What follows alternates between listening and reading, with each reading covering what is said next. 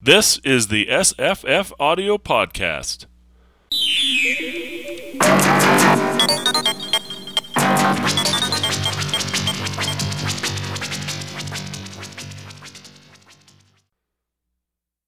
Hi, I'm Jesse. Hello, I'm Paul. Hello, I'm Terrence. Hello, I'm Mark. Hello, I'm Alex. And we're going to talk about Shadows in the Moonlight, or Iron Shadows in the Moon, by Robert E. Howard. First published in Weird Tales, April 1934. A Conan the Cimmerian, Conan the Barbarian, trademark, copyright, registered, all that stuff.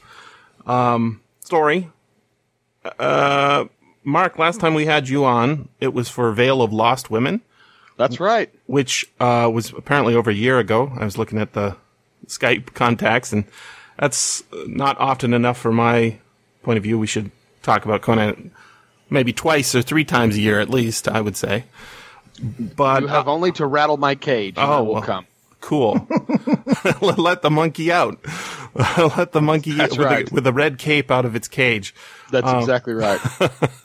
But I still think back at that story. I think it's a good story. I feel like this one has a lot more construction. Like, yes. There's a lot more constructed in it, but it's basically the same. I was just immediately struck, and I know this is sort of what his letters with H.P. Lovecraft were about. It's just, barbarism versus civilization. It's just so obvious, like he's almost propagandizing the idea in this story, at least. This is in the midst of what I like to think of as the middling Conan stories. He'd written a few, and he'd sort of intuited what Farnsworth Wright, the editor at Weird Tales, was looking for, and he settles into this sort of formula of sorts where there's a lot of the same sort of elements in play. Mm-hmm. And he does that right up to kind of the mid run of the series, which is Rogues in the House. But I think that if you look at this, it's not quite a greatest hits Conan story, but it's easily the thing that would have started the beginning of the greatest hits album, right? This is if he were Aerosmith. This would be Walk This Way. There may be better Conan stories out there, but this has all of those touchstones, those essential elements. It's got the damsel in distress. It's got the bloody trail of vengeance. It's got the piracy. It's got the savage ape. I mean, the supernatural menace. It's a real. It's almost a bingo card of like, what do you want from a Conan story? Well, it's got to have this, it's got to have that. Iron Shadows covers that, I think really handily. I think it's a very representative Conan story. I agree with you. It checks lots of the tick boxes. What do you want in a Conan story? What do you expect in a Conan story? This is the things that you get. You get the supernatural. You get the damsel in distress. You get sword fighting. You get lots of conflicts. You get a monster. You get everything you could possibly want. Don't forget in a Conan the wizardry. Story. There's wizardry too. There's wizardry. Yes, dream magic. I mean, it's like everything you could possibly want. Is it the highest art of the best Conan stories? No, but on the other hand, if I wanted to point at a Conan story, say this is what Conan really is all about, I could point to the story, and it would be a pretty solid choice for people who want to know, well, what does Conan do? This is what Conan does. Here you go. Enjoy. I'm trying to remember if there is a scene, and I want to get Alex in on this, but I want to remember if there is a scene where he asks her if there was a snake. Conan asks Olivia in her dream if there was a snake. Is that in there? I've read both adaptations for comics, and I listened to the audiobook. Do you guys remember this? I don't believe there is. The quick words. There's only one reference to a snake. And he talks about, I squirmed and burrowed and hidden like a snake, feasting on muskrats I caught and ate raw. It's the only time he actually talks about snakes. So maybe that bingo box is missing. Well, okay. What were you going to say, Alex? Yeah, I was going to say there's only one reference to snake. And that's the one that... my text search here. Yeah, okay. Did anybody else read the comics over again? Or Yes. Okay. Yes. Did you notice any snakes mentioned? Because I noticed, I guess maybe the second time reading it, that it starts very similarly to, I guess, to the last Howard Conan story that gets published during his lifetime, which is, or I guess right after his lifetime, Red Nails. It starts almost the exact same way. There's a tramp through the jungle. I guess it's not the start; it's the middle or the end of the beginning. They land on the island. They tramp through the jungle. They find some fruit. And then there's a giant monster. And it's like they're alone in the wilderness. The dynamic is completely different, but that fruit element, I was like, I think it must be in one of the adaptations that he asks her if there was a snake in the dream that she had. Like, why did you run out of this temple or jade palace ruin, whatever it is? And I was like, oh, is he doing like the Bible? This is the Garden of Eden, and you know, that sort of thing. And the thing is a lot of stuff is like that. Like, if you just think of all the other stories, like my favorite, Queen of the Black Coast, there's monkey monsters, right? There's a temple that's hidden in the jungle, forbidden place, you know, pirates, all that stuff.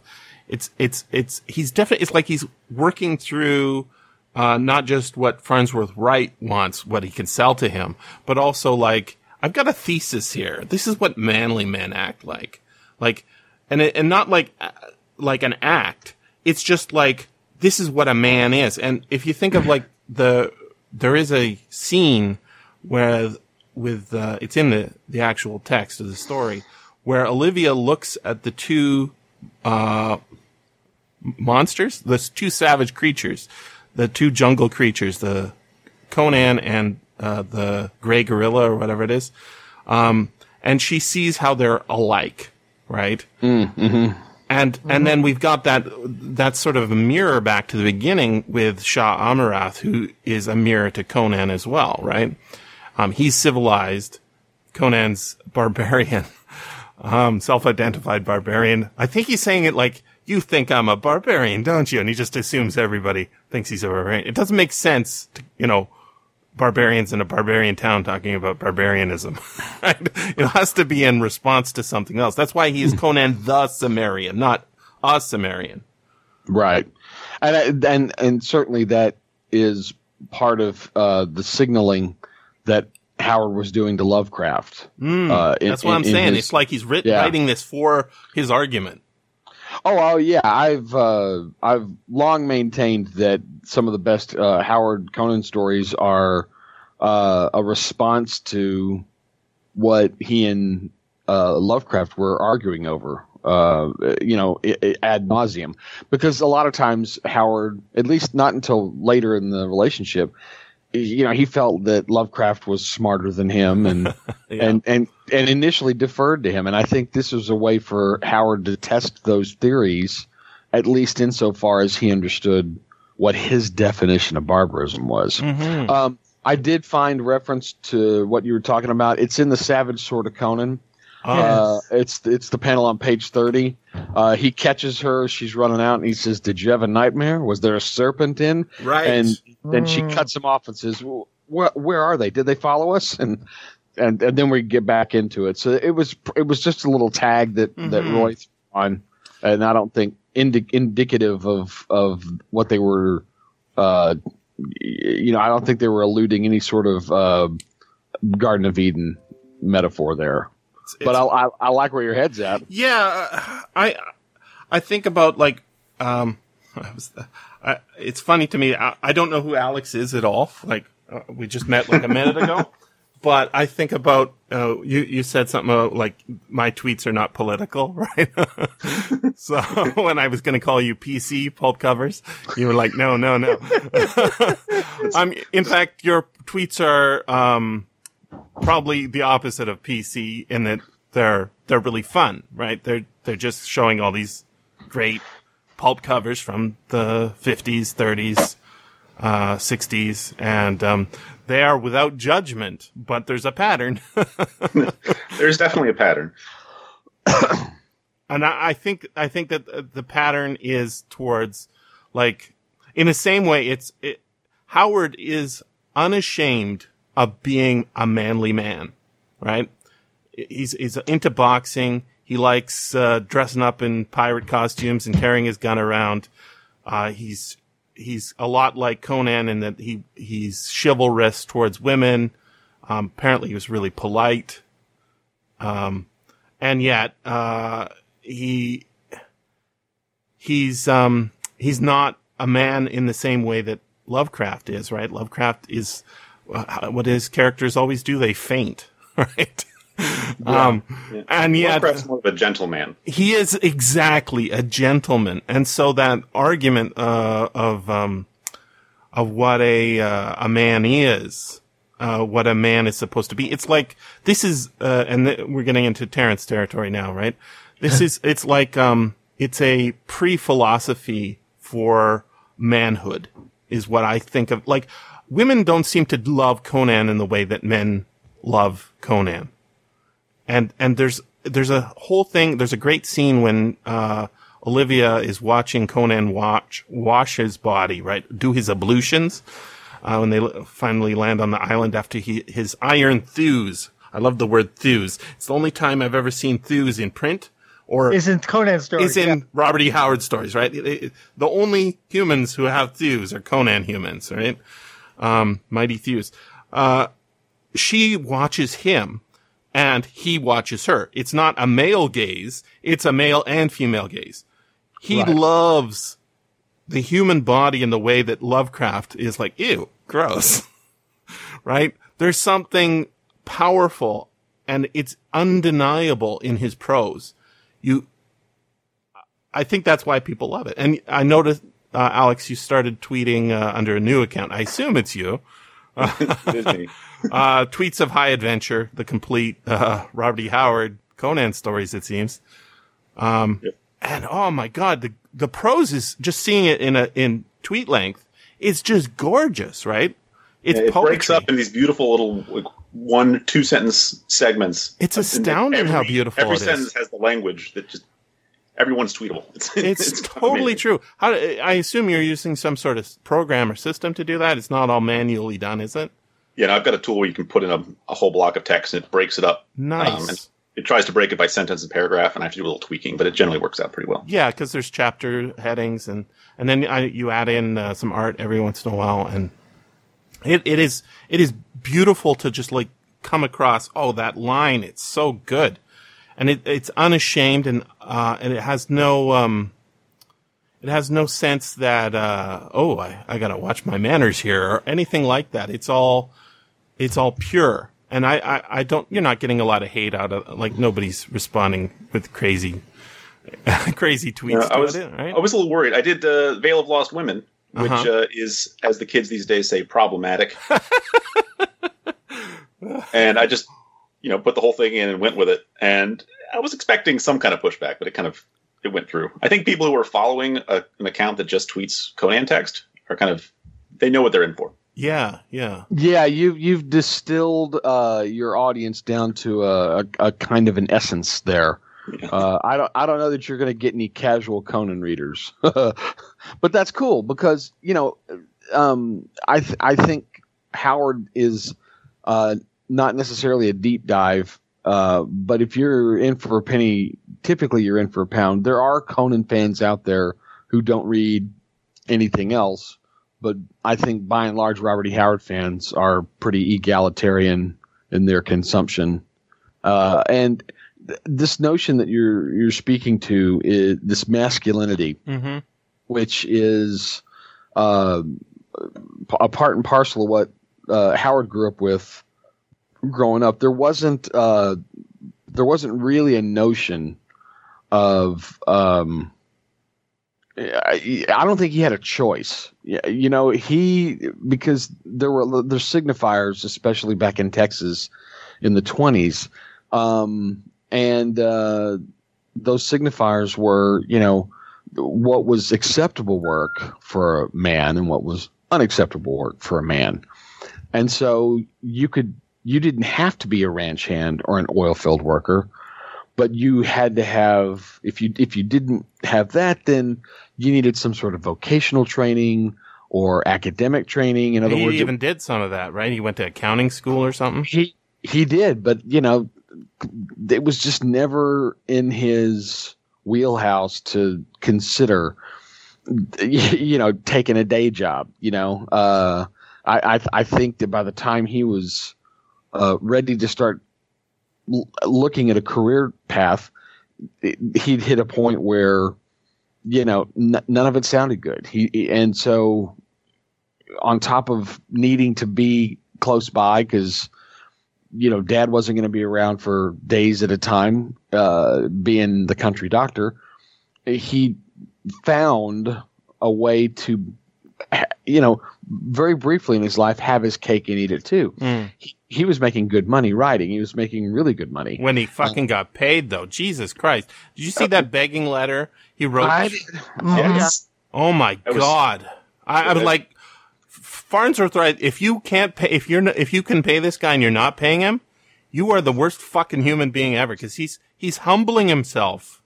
But there is a period in 27, 28, 29, and early 30 where he's doing the boxing stories, and he has been exercising and lifting weights and was boxing in town.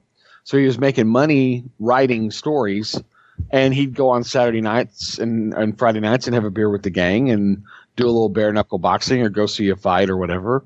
And I think probably that was like his best of times, So when you start this conversation with Lovecraft, he has not been boxing regularly.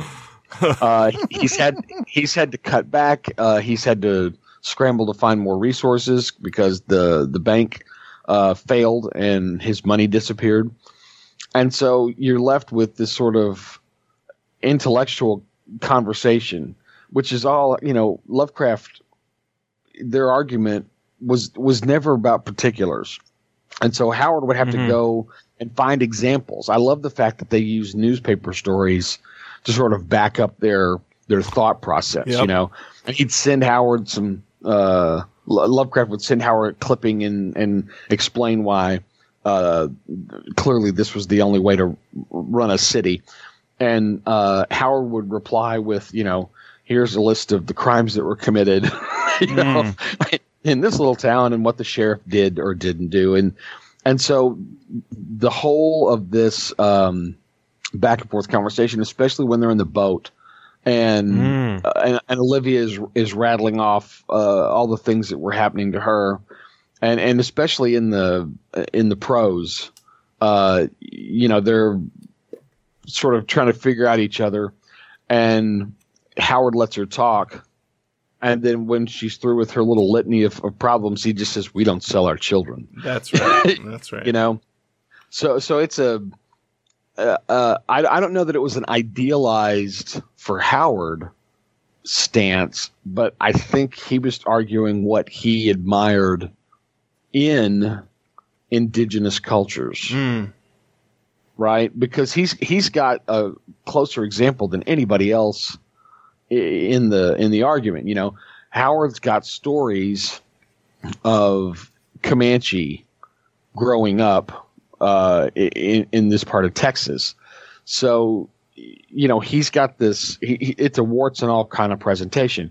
Yes, the Texas Rangers basically engaged in ethnic cleansing.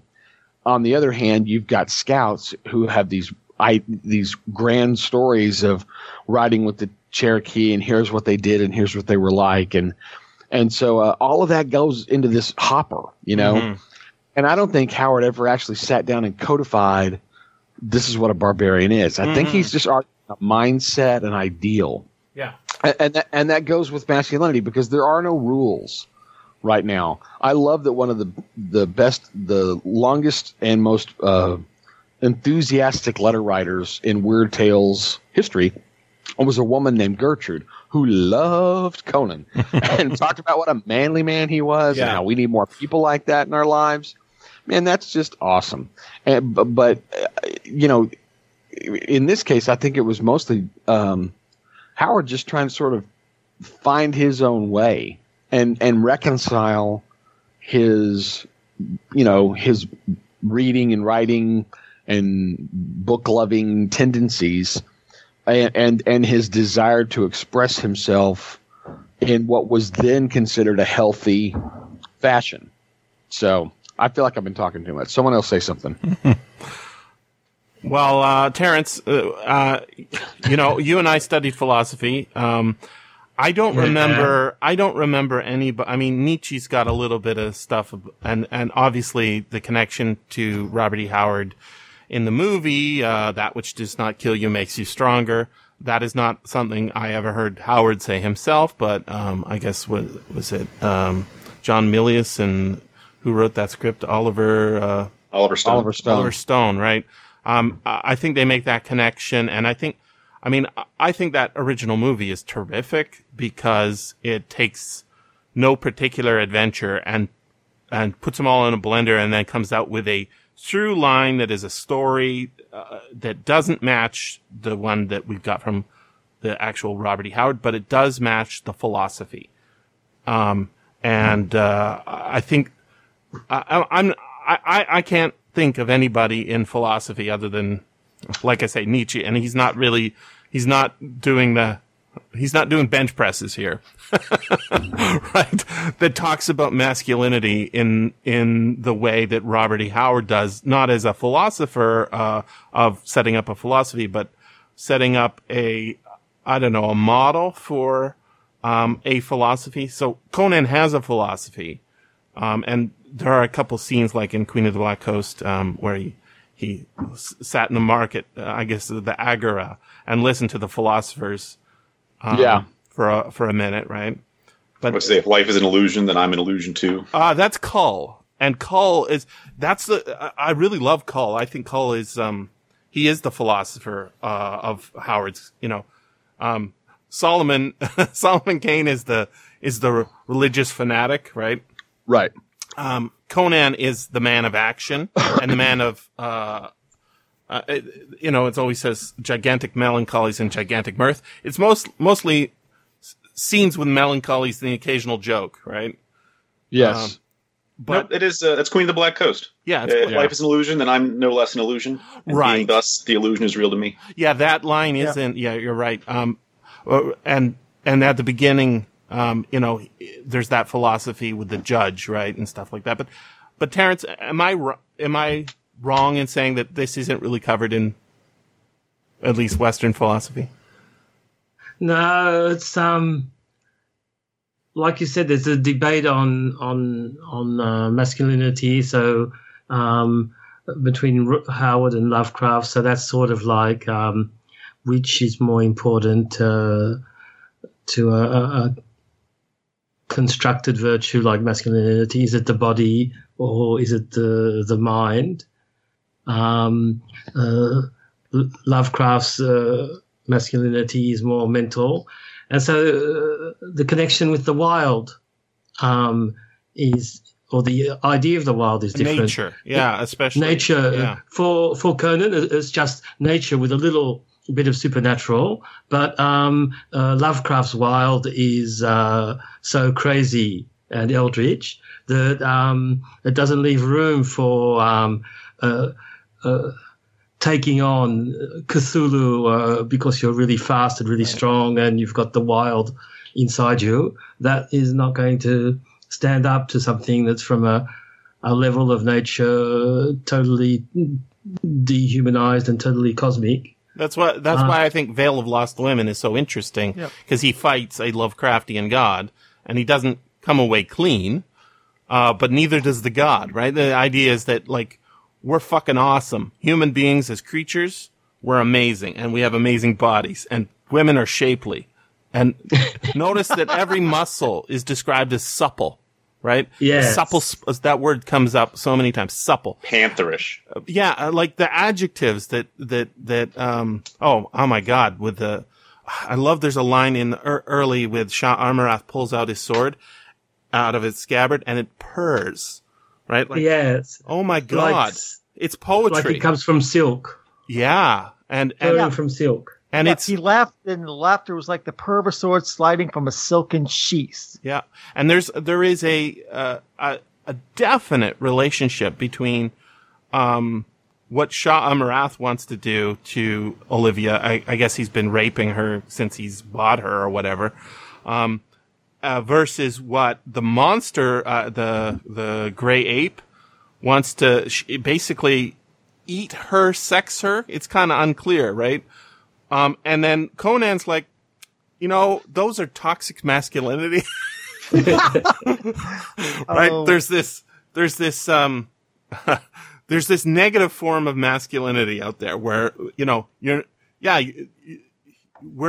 a barbarian, but I'm not a monster, right? I'm a gentleman. Yeah.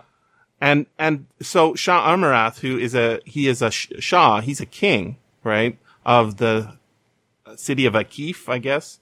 And I need somebody to clarify me the difference between Turanians versus Hyrcanians. Are all Turanians are Hyrcanians, but not all Turanians are how does this work? I don't have my copy of the RPG handy. I believe the Hyrcanians are a race and the Turanians are a nationality. Right. Yes, okay. there you go. And I was also trying to work out, the Vilayet is, I think, it's either the Caspian Sea, approximately, or it's the Mediterranean, approximately, or it's like the Persian Gulf, approximately. Feel free to do a little hand waving. You know what I mean? Yes. It really helps smooth the edges of the map out. Yeah, Hyperborean geography is, you can't really correspond it that well. Well, to our Hyboria is Europe, right? It isn't. If you look at maps that people have done of Hyboria, and it's not even like pre-Ice Age. It's just it's kind of like trying to map Middle Earth to Europe. You can kind of, but you're really not. And well, how do you say it? Vendhaya? You just were tweeting about this, Alex. Vindia. Vindia? Okay. Yeah, it's the stand-in for That's India. India. Okay, and then Kaite, is that how you say it? I have no. It's China. Katai. Oh, that's China. I don't think he has Japan, although there are adventures where Conan goes to basically Japan, right? I think that's like the islands of Mu, isn't it? Ah, interesting. The whole I thought we talked about it, but I'll real briefly. The way he designed this was he was trying to fill in this blank spot in the historical record. Right. And his whole idea was, and it's very, it's a starting place, which is what it was, because I think it later becomes much more fluid. But his initial idea was, let me take these things on the modern map and see if I can't walk them backwards into the Hyborian Age, and so allowing for people to migrate and borders to change and language to change. He tried to, as best as he could, come up with analogs. And so he, that's how Vindia becomes India. Mm-hmm. She's she's a Devi, not a Rani, right? Right. And all of that stuff was designed to sort of, this is where we are 10,000 years ago. And if you look at the map, you can kind of see where we sort of ended up. And I think had he kept writing Conan stories and kept doing this, you would have seen the map change and fluctuate, and he may well have even redrawn it at some point. Yeah. But I think the idea... He needs a Mediterranean, really. Yeah, because he hadn't thought it out that far, Yeah. And so I think for him, mostly it was just a way to put a bunch of adventure locations on one map and have a guy be able to wander through. Like, I want to be a pirate this week. Yep. And then next month, I need to be a steppes raider. Yeah. And so the Kozaki, I assume, I've not read this anywhere. They're the Cossacks, right? Right. Yes. Okay. Awesome. Yeah, there you go. I'm doing great. Hyrcanians, are they like the Rus steppe, Iranian? I don't know, Western Asia folks? Yeah, like the Mongols. Yeah.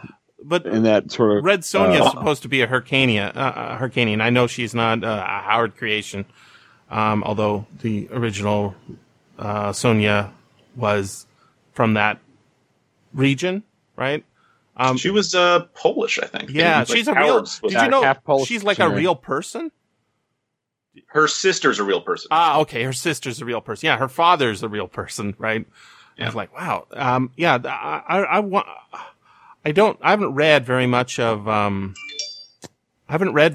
of his historical stuff. I really want to. There's a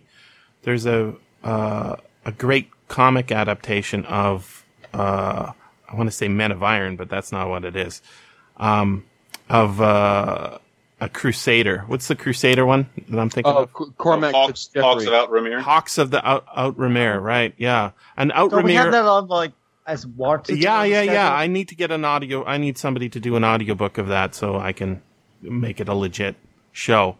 But I wrote the afterword to that trade paperback. Oh, it's so the art in there is so good. Who's it? It is. It's very good. Is it Joe Jusko does the covers? I can't remember.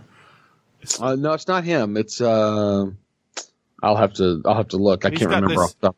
He's got this look. He's basically the Punisher in armor, right? Mm-hmm. And then it looks like he's the bad guy too. Like in the end, it's like, oh shit, I've been crusading and killing all these guys, and they just want peace. Oh fuck. You'll really like those stories, cool. Especially the Cormac stories, because they're the closest thing chronologically to the Conan stories that Howard was writing. He was coming off of those stories when he got to Conan, and so Cormac Fitzgeoffrey holds a lot of the same emotional space in terms of how he chooses to operate and see the world. Awesome.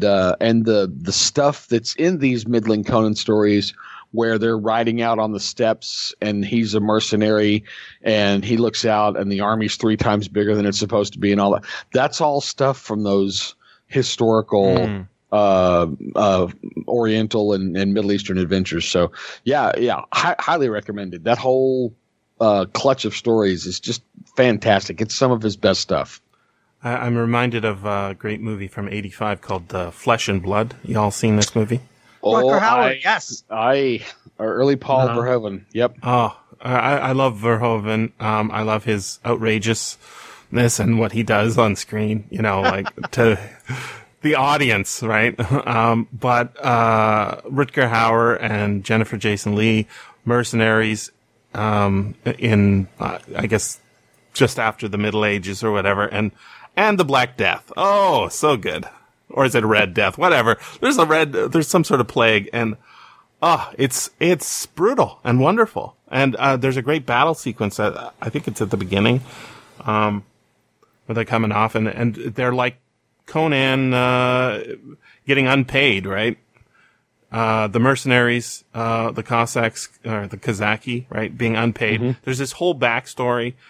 Now, in the Dark Horse adaptation, which I'm kind of down on, love the art, but I don't like the way the story was put together.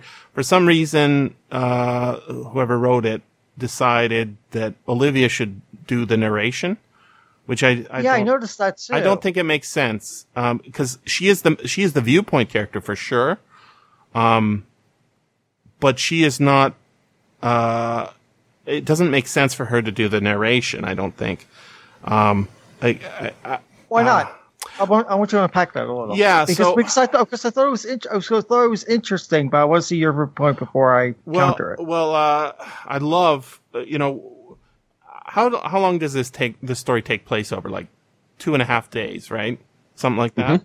Something like that. We've got the confrontation in the Reeds, which I think is one of Howard's best scenes. It's not. I don't think this story is his best story, but I think that scene is one of his best scenes. It's just beautiful to read. The description is gorgeous, and it makes you really hate that guy immediately. Exactly. Cheer when he gets chopped to bits. Oh, the fact that when he is getting chopped to bits, Olivia can't see it, right? I think that's why it doesn't make as much sense. So Olivia has two dreams in the story, I think, right? One is when Conan's rowing, and the second is in, I want to say, the temple. Is it a temple? The ruin? The hall. Yeah. And in the adaptation by Dark Horse, they actually have a prologue that is different from the prologue in the Savage Sword, which right. And that prologue shows what her dream is, right? And we have this scene with the Negroes who aren't Negroes. I notice in the Savage Sword adaptation, they're he calls them Cushites rather than right. Or he says they're not Cushites, right? So I'm not sure what all like that their skin is black. The fact that they're made of iron, I don't know if you've got an iron statue. I don't know if they're supposed to be like. I think he's saying they look Negroid is what I think he's trying to say. But in the also text he says not. they don't look Negroid. Right. So like, what does it mean that they have black skin? Because they're fucking iron statues. They're the color of iron is my assumption, or unless they're painted or something. I think he's trying to sort of express their otherworldliness, you know? Right. They're black statues, but they are not statues of black people. Right. And I think that was sort of his way of doing it because, you know, Howard uses a kind of a quasi,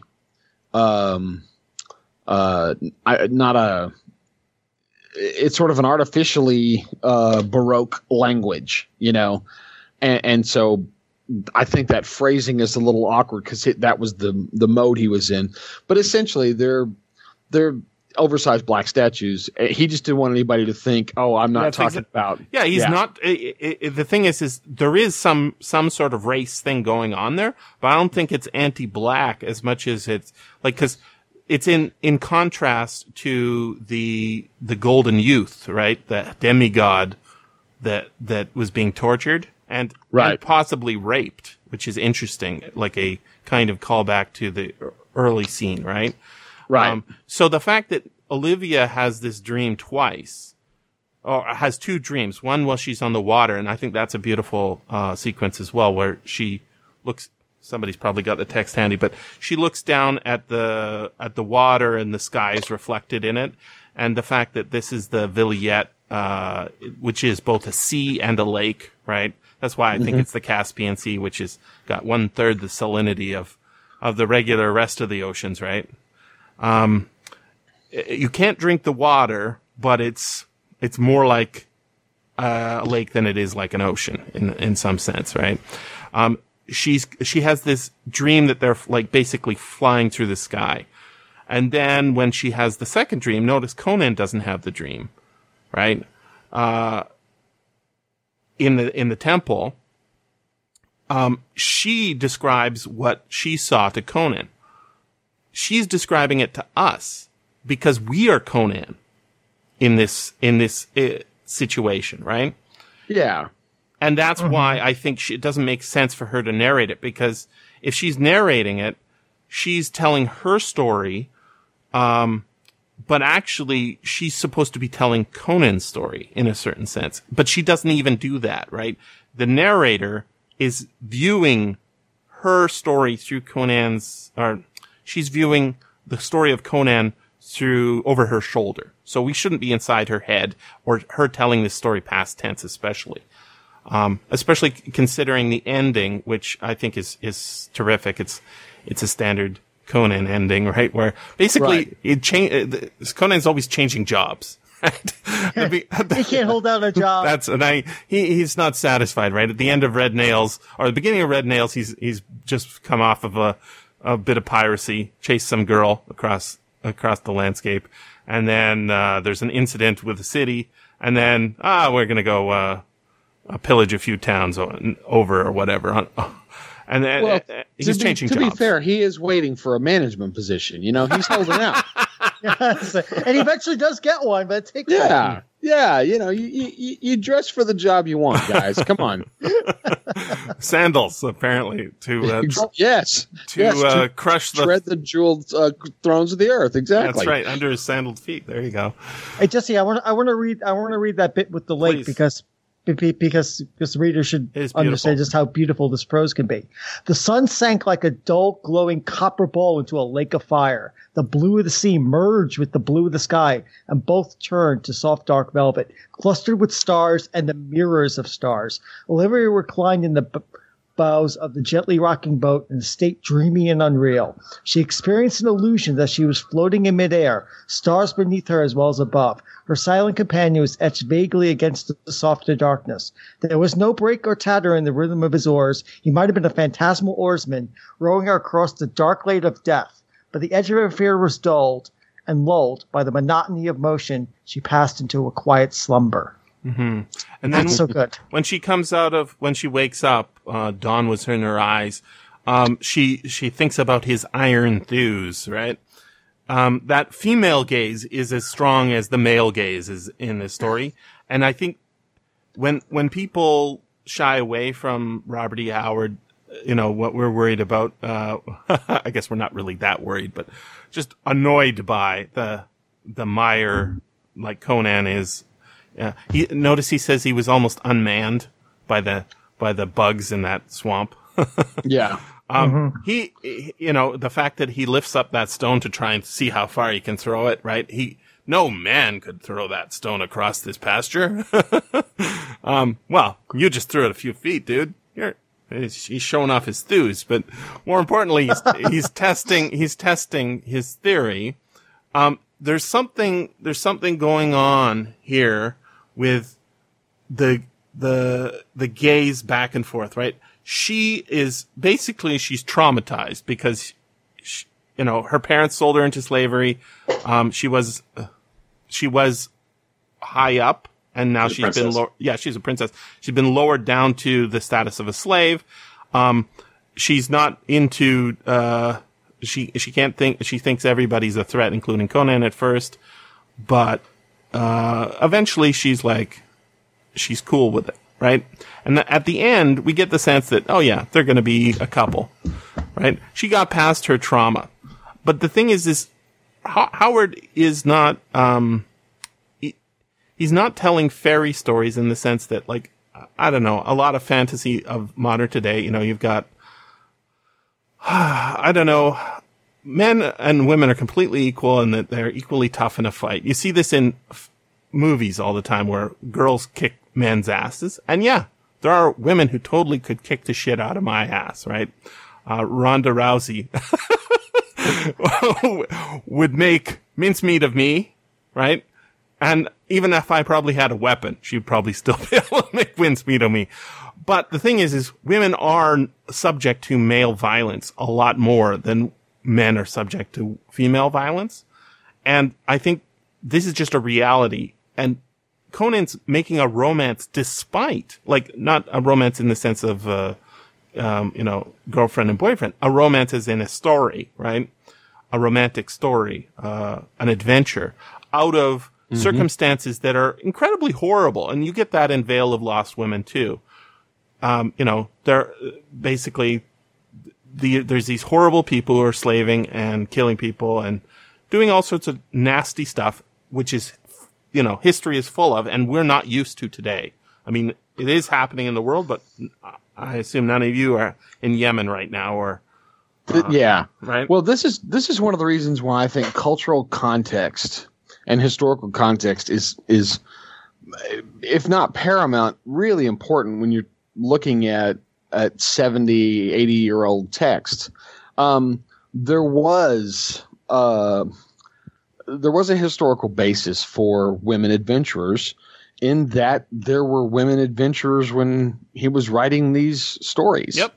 And so while not necessarily the norm, for somebody like Howard, this would have been something that's easy to gravitate to. Absolutely. As a student of history, right? He loved and admired Joan of Arc, the women pirates, the he never talked about Amelia Earhart, but this is the era of Amelia Earhart. Mm-hmm. And so there's a lot of really good examples of strong women in the culture that are doing what men do.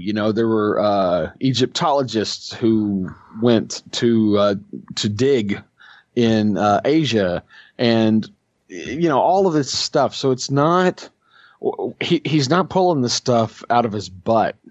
There's historical precedence for all of this, and you see it more in his historical stories because it should never be forgotten that Conan was a commercial endeavor.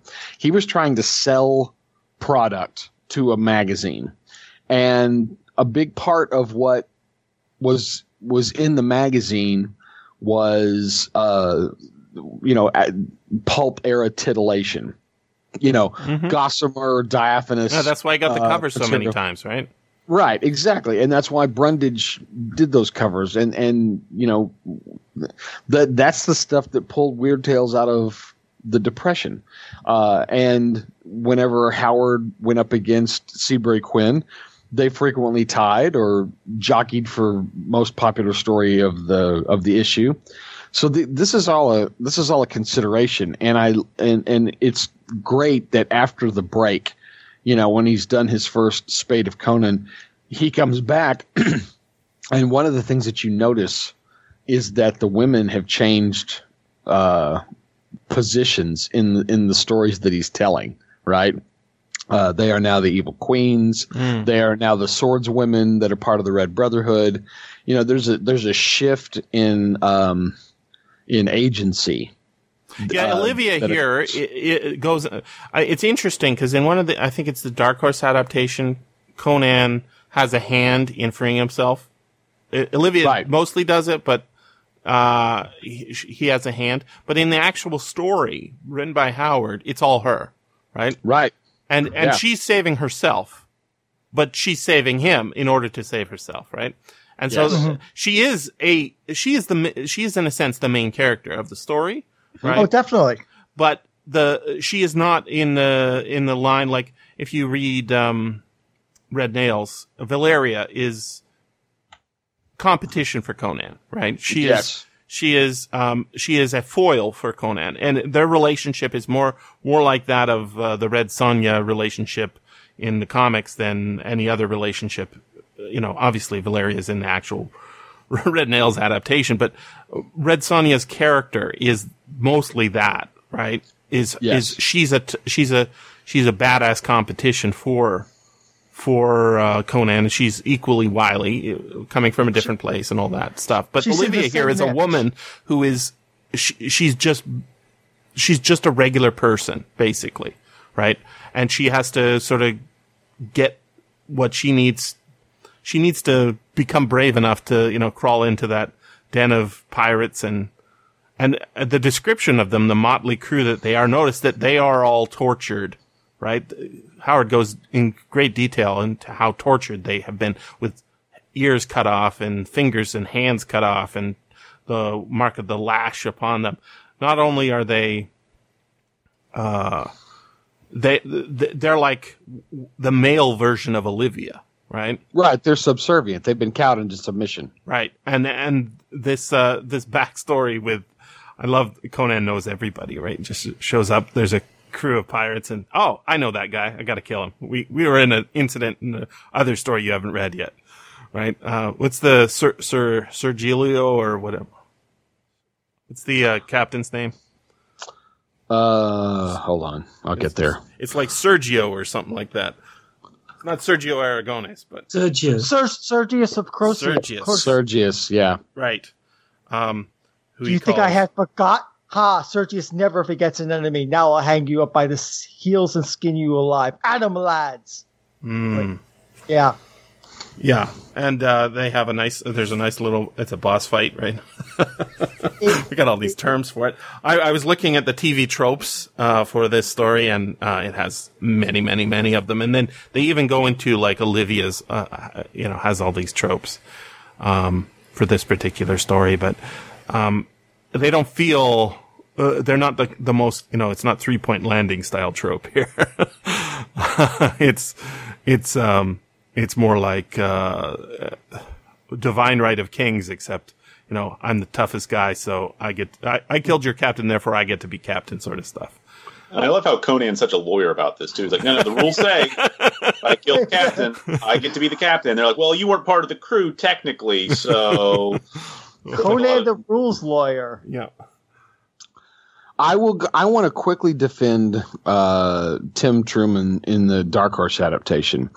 I specifically, I hear what you're saying regarding the narration. Yeah, Timothy Truman's not the artist in this case. He's the author. Yes. Scripter. And I think there's a reason why he switches over to Olivia. In some of the later Conan stories, we stop getting over-the-shoulder narration, and instead what we get is more of an omniscient stance where we get to see and hear the reports of people talking about the thing that Conan did. Conan goes from being the guy in the story that we're watching having the adventure to the guy in the story that everybody's heard about. Mm-hmm. And so because Olivia is the main character, backing up and putting the camera behind her, it doesn't really change too much, because one of the things that I really like about the adaptation is that getting into it, at the very end of the issue, we see Conan's perspective on the fight with Shere Khan. Or not Shere Khan, but the right. Thank you. We get his perspective, and we get the disembowelment, and it's good stuff. Mm-hmm. And then in the next issue, we go back over her story, and we get to see that same scene again from her point of view. So we don't really lose anything as readers. All the Conan stuff is there. It's just maybe that the camera angle's a little off or wonky in some places because we're dealing with her. But that's not. Basically, my complaint is that when I read the Roy Thomas adaptation, what I notice is that he doesn't add any words. He takes Howard's Conan text, puts in as much as he can, and then condenses, drops words and lines that aren't in the description, that aren't in the picture, right? He'll drop that. So it's just in comparison. I'm like, damn, this is so good. Like, that's what, what I always say, Roy Thomas is amazing. It's basically because when he's doing something that isn't an adaptation, he captures Howard's prose. He's managed to, he's, written it down so many times. He knows, for example, like in the new Marvel fucking travesty, in July, there was 2 issues, one of Savage Sword and one of Conan the Barbarian, where both the word ass was used twice. And I swear to God, I've never seen Conan, there's not a Howard story that I remember where ass is used. And if it is, it'd be in one of the comedy pieces, right? It's just not a word he would use. So the fact that people are calling Conan an ass, that's not how the insults work. Cur is a dog, slut, right? It's just the language is so special. And so by going away from it, I just don't think it's as good. And so anytime there's a change, like, when they just land on the isle, the nameless island of, I think on the maps it says, the temple skeleton, temple statues or whatever, island of the temple statues. When they first land on the island, Olivia's still freaking out, right? She's, what are we going to do? And all this stuff. And he says, well, would you have preferred I left you behind? I can take you back. No. He says, would I prefer to have left you behind? And that's enough. That's in the story and in the, Savage Sword. Whereas in the Truman, he actually does. It's almost like a threat. I'll take you back. Right? And why that change? I don't know. but it does change the dynamic. It's almost like Conan's being cruel here. And I don't think he is cruel at all. He's not babying her, but he's not being cruel. And in that scene where he's being hard, not cruel. Yeah, but especially like at the right after he finishes quartering. I love that Howard does that, right? He says, "Quarter." I'll give you a quarter, and he quarters him, right? It doesn't actually say that, but that's what's implied. And it's because we're hearing it from Olivia's point of view. Right. So when they get to the island and, when he's finished doing that and he's sort of walking away, he doesn't even notice her, right? And she has to be the active one and say, "Hey, what about me? And, can you help me? And I'm afraid of you too." Right? So she's fairly active in this story. I think she is the main character, right? And that distancing effect, that Howard does I think it's him trying to be, keep it interesting, right? Because he is making this formula. Yeah. Well, he's got this formula that he does need to do. You know, you have to have the beautiful babe in distress, especially if she's getting whipped. That's great. You might get the cover, right? Throw in it has to have some sorcery. It has to have right to get the recipe right. Get the monster. Yeah, you check off those boxes. He's doing it as, you know, when Lovecraft wrote into Weird Tales, he says, "You can take my stories or leave them, but don't change them." Right? And then when he doesn't get paid, he's like snubbing the magazine, right? Whereas Howard's like, "Fuck, I need to sell more stuff. Okay. Please, pay me for my last one. Here's a new story. I hope you'll like it. I need that bonus for the cover." Right? So he's playing it up. But, that's why the text feels so weird. It's got like those 4 different elements, right? The sorcery, which doesn't really do anything to the story in a certain sense, right? It's just it's to make sure it has that sorcery. Yeah. I mean, the story is really like 3 set pieces. You have the confrontation in the reeds. You have the statues in the dreams, and then you have him fighting to become a pirate. The pirates, right? The head pirate. So it's like, and don't forget the monkey. What's that? Don't forget the also monkey. a giant ape. Yeah, also a giant ape. Well, I'm putting out with like that's part 2. So you got like 3 different elements here, which are kind of like strung along like beads on a string, and what they all exactly have to do with each other is kind of little wonky. It's but just what happened, right? It's just what happened on a weekend. 3 days of Conan, the story. That's why I was saying, like, you know, if you want to hire somebody to do the voice of Conan, to supervise the Marvel, they should hire the person who does Conan the Salaryman. Oh yes, oh yeah, that's a great Twitter account. Because that account it's so funny, right? Because it is this. How could Conan put up with this? Well, he can't. He's very frustrated. And apparently, I don't know if you guys looked into this, but I think it's a transgender person who runs the account, and she lives in Japan. So she really is a salaryman, right? Oh, that's funny. And somebody figured that out because of the holy days or whatever in Japan give a different like long weekend.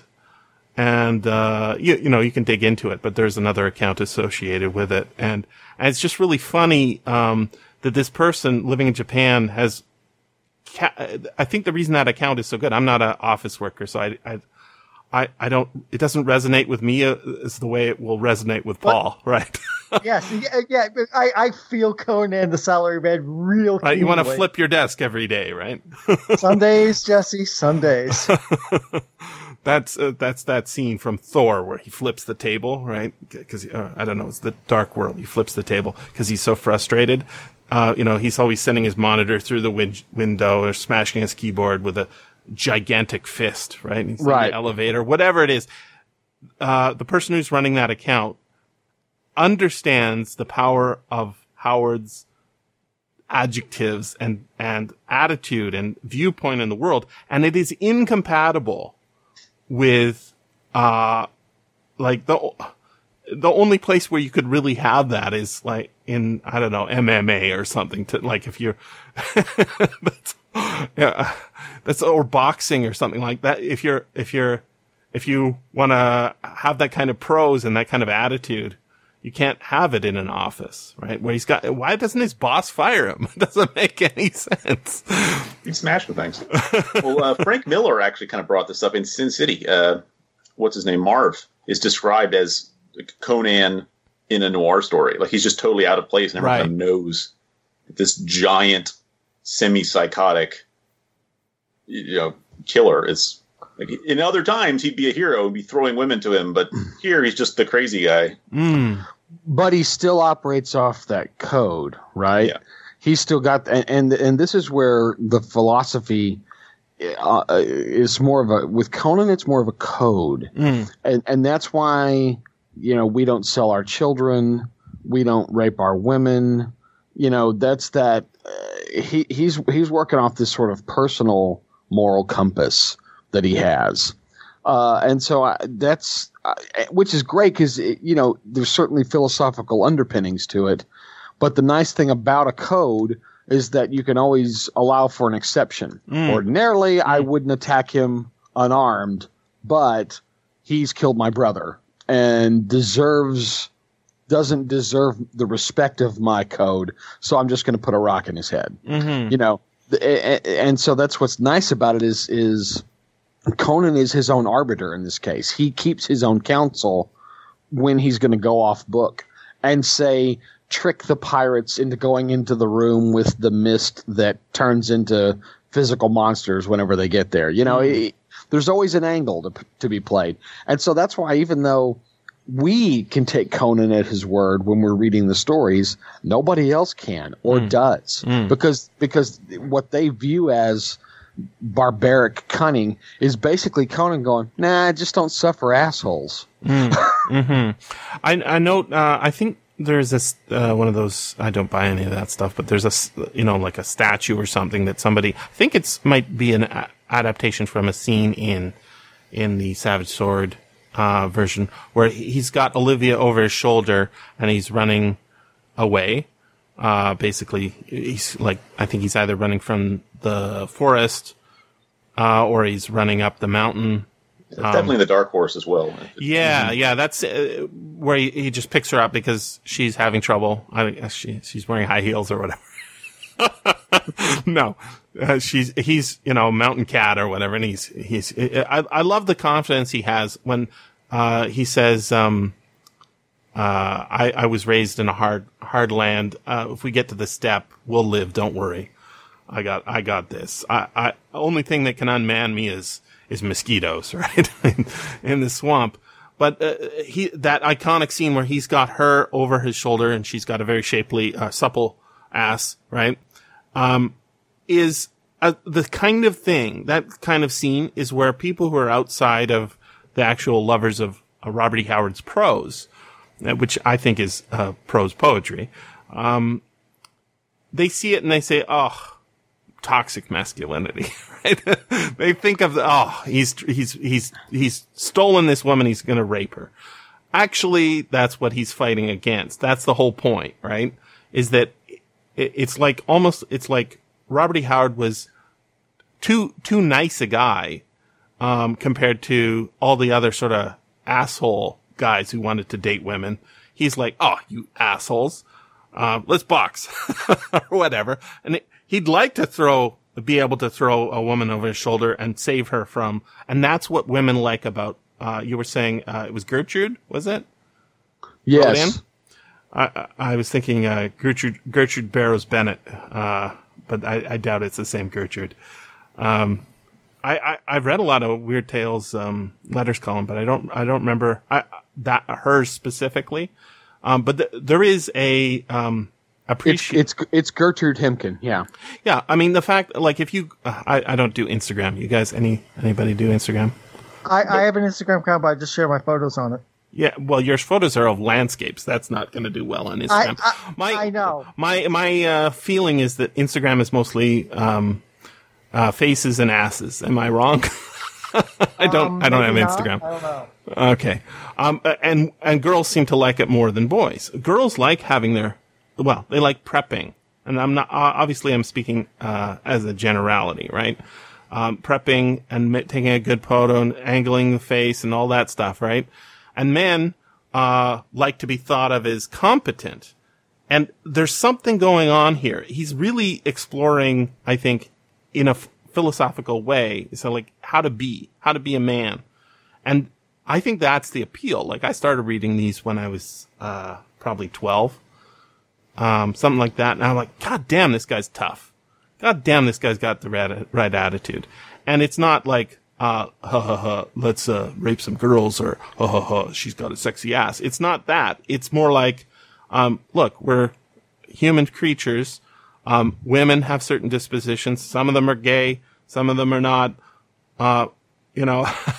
Men are certain creatures. Some of them are gay. Some of them are not. And I think it's really important to think about why does Howard never take us to Samaria, right? And every time they do adaptations, they always want to say, oh, let's go see Samaria. Conan goes back to Samaria. I think the whole point is to see a man out of his element, right? Not in a comfortable environment, and see how he should act, right? And the fact that Conan's always changing jobs, right? He's got those roving feet, that he's never satisfied with where he is. There's something, powerful about that idea. And it isn't like Solomon Kane's got a whole other deal going on. I really dig, I think I even almost like Solomon Kane more than, Conan. And Cull, he's just great, right? But Conan is sort of the baseline, how to be a man. Solomon Kane's like, I don't know, how to have a philosophy towards evil in the world. And Cull's like, what is real, man? Conan's like, look, it's good to have a powerful body. It's good to have skills. It's good to be able to command respect, right?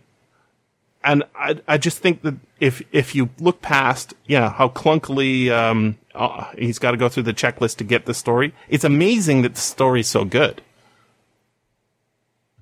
Like, it's a checklist, but the prose is gorgeous. And he's dealing with real themes that are those mirrorings between Shah Amarath and the unnamed monkey and, Sergis or whatever his name is. And more importantly, guys, we have not talked about the parrot. We need to talk about the parrot, okay? Because it plays a role, and I spent more time than you can possibly justify in trying to figure out a way for it not to be bad biology. Because if this is near like the tropics, like if this was not Mediterranean, but the Persian Gulf, there could be some justification for having a parrot that has green and red, but it can't be if it's the Caspian Sea. New World parrots are colorful. Old World parrots are generally uncolorful. The only excuse I can make is Robert E. Howard knew this. That's why he said it was a 1,000-year-old parrot. It's an extinct bird, and it's also 10,000 years ago. But I spent more time trying to figure out what kind of parrot it was supposed to be. I think you wasted time trying I wasted my time. Yeah. But it plays a role in the story. In fact, there's other parrots as well. It's not just the one, right? Yeah, as the harbinger, the chorus. And we never learned what his words mean, right? But we got the idea. Yeah, we don't really know until we get there and go, oh, that's going to be the thing that they say, Right. But I think, that's regarding the parrot. That was a detail that certainly most of the readers of Weird Tales weren't going to know. And if Howard had seen a parrot it may have been at the circus, but I guarantee you he didn't read up on the ornithology. Yeah. You didn't do a quick Wikipedia look up. No, he did. I mean, most people don't know, and frankly, most people don't care. And basically, my complaint is whenever I'm there was a show a few years ago called Da Vinci's Demons, I think it was called, and it was did you see that? I did see it, but I know it. Yeah. Okay, and I bitched about it when I watch shows and then I bitch about them on Twitter, and I also tweet all sorts of political stuff. But I really love following the communists. They're so on point, and they have really great memes, like where somebody's talking or something, and then suddenly, there was a great one the other day. Some Nazi in Eastern Europe, left over from World War II, is standing in his uniform. And he's giving a speech, and then he just died. Like, he's in the middle of the speech, and he's like, oh, and he grabs onto the microphone stand, and then he falls to the ground, and he's dead, right? So what they did was they added a Stalin pop-up in the background, and his eyes started glowing red, and then the guy died. I was like, well, this guy just died. But yeah, he was a fucking Nazi, and more importantly, it's really funny. So I want to say that there are justifications for my tweets that are political and stuff, but basically, the problem I had with Da Vinci's Demons was that they didn't fucking care about what they're doing, and and so like when he's whatever the actor is walking through the marketplace, and they've got a new age macaw, new world macaw, a bird from South America in the marketplace in 1490 or 1489 or whatever. I'm like, you don't fucking care about what you're doing, do you? They just remember said, go this Twitter rant of yours. That's right. And the thing is this kind of shit, this kind of detail, I care about. So the fact that Howard doesn't care bothers me because I like Howard's work. But I understand also that Howard was not, that's why he put it in this fantasy world, right? So that he could, if I'm complaining. So he didn't have to fact check. Yes. Exactly. Research is hard. When you're writing a fantasy story, you easily spend yourself wasting hours trying to find some weird detail. Like, how did the mail work in that century as opposed to a century later when the scales overlapped a different way? Exactly. Screw it. Fantasy world, it's all different. Specifically, you have to consider that Howard didn't have access to modern libraries on a regular basis. He's writing he wrote in letters to Adventure to ask what Harold Lamb questions about how the steps of what kind of swords they would have on the steps in 11th century Uzbekistan, right? Because he wants that detail in his story, and it is a fucking ton of work to do all that shit. So the fact that he just gets on with it, I can totally get behind because it's so good, despite the fact that, when they come to that island, he's seen a fruit they've never seen before. He doesn't say, what it is because that's not important. What's important is that it's a fruit, right? Yeah. And they're hungry. And they're hungry. And it's not like it is in Red Nails, right? Where they use it to kill the dinosaur. Like the fact that there's a dinosaur in it, I could get all upset about how it doesn't fit. Well, if I'm noticing that there's the parrot's wrong and the snake, like they get snakes wrong all the time too in movies, it's supposed to be set in Africa and they've got a South American snake or vice versa. It pisses me off because I'm noticing things I shouldn't be noticing. So you're not engaged enough in the story. You're not buying in enough, and your attention's wandering enough to notice that, wait a minute, that's not belonging. So it's a failure of the general work itself that you're noticing. You have the time to notice these problems. There are some things called a fridge moment where afterwards you feel like, wait a minute, after things are like, wait a minute, that parrot should not have been there. But if you're watching and it's occurring to you as you're watching, then the storytelling of the story or the movie or whatnot is falling down right then and there. But he doesn't say it's a macaw, right? If he had said it was a macaw, I'm like, dude, you just fucked up. But, I found some stretch cases that assuming that the range, like, I'm working all this extra hard to say that this is good work because I want to be able to justify my own belief. I was reading that new Bellet comic. Do you guys know about this? Marvel's got. I know about it. Yeah. Okay.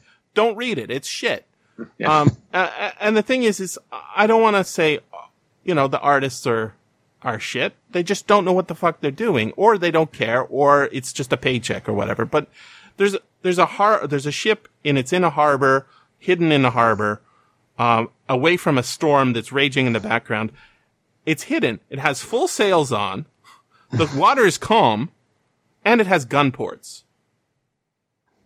Why does this ship have gun ports? Gun ports, yeah. Because the artist needed a reference and went online and found a ship and copied down what he or she saw. And that's why it looks like that. And I'm like, if you're going to have a story, by Bellet, there's an artist, I don't remember her name, writer artist who wrote a book, called Baggy Wrinkles. It's a comic book about sea sailing, Oh yeah. Lucy Bellwood. That's right. She's great. It's Fantastic. a great story. Her art does not match, traditional Conan art, but neither did the Conan, the art in the Bellet. It wasn't, it was more manga-like. I don't have a problem with it as long as it's, it's competent and looks good. More importantly, if you're going to have a sailor story, have somebody who knows what fucking boats look like and how boats work and how long it takes to get from place to place and that sort of stuff, because it'll make it better. Right? Howard is not going around sword fighting guys. I mean, probably play sword fighting, but he does a competent enough job for me. And more importantly, he does know what fighting's like. And he's got the prose and he's got the poetry, and he can make a formulaic story great despite the formula.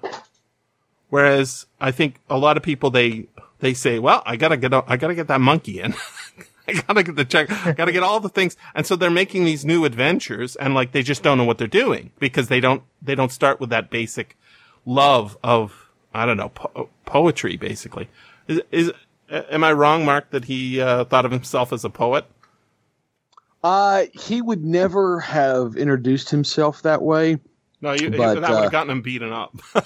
Well, I think more specifically, he was just sort of naturally humbled. He never studied poetry formally, but he grew up listening to it. He grew up taking it apart. And it's actually Lovecraft who essentially defends him in a letter and says, you are a poet and you're not an insignificant one either at that. And his response is, thanks very kindly for the nice things that you said. He doesn't, but yeah, I don't know that Howard ever sat down and analyzed his own style. I think he wrote the way he wrote, kind of his poetry is beautiful. I find it. I actually love Lovecraft's poems, I think, more than I love his stories. I think his stories are really good. Some of them are, just some of my favorites. I think I love Howard's prose more than I love his poetry, but I don't think there's as much poetry by Howard. But he's 700 poems. 700. Holy cow! They're just all hidden from me, I guess. Yeah, it's the complete poetry of Robert E. Howard is an ongoing suitcase of a book. It's just ridiculous how much he wrote. I think I've only ever read Samaria. Oh, dude, you got to read some. He's got some great lesbian stuff. It's like fucking hot. and the more importantly, I think that stuff ends up in a lot of his prose. Yeah. It is the gorgeous. alliteration and rhythm and assonance, and it was in that section that Paul read, right? With the lull of the rowing and the dull lull. He was. I don't know if you should study poetry, but he was really good at it. Yeah, he was fantastic at it, and it's one of the reasons why I studied poetry, because I wanted, in the unpacking of Howard's prose, I wanted to know how he did it, you know, and you know what all and these you don't technical ever, terms are. Yeah. Yeah, you don't always get there, but once you see that there's, once you start looking at meters and couplets, you start realizing that this is stuff that Howard intuited, and that's why his prose has that sort of richness to it. And I think it's what captivates, even when you're talking about scenes of horrible violence or kings dying from being poisoned, or whatever. There's always there's beauty in the savagery, Yeah, I just want to say two things. I think, one, when you break his text apart into tweets, it's really obvious how poetic it is, because you get them in little individual lines. And two, this is why nobody else has been able to write a convincing Conan story. They write good stories, and I like a lot of them, but none of them actually sound like Howard because they don't have that poetry in the text. People can write prose and they can write a story, but Howard wasn't just writing stories. It was the vocabulary and the rhythm. I think he managed to write some Lovecraft stories. I mean, they're obviously that Howard was able to write Lovecraft stories. He's got a bunch of them that are basically, hey, I can do that too.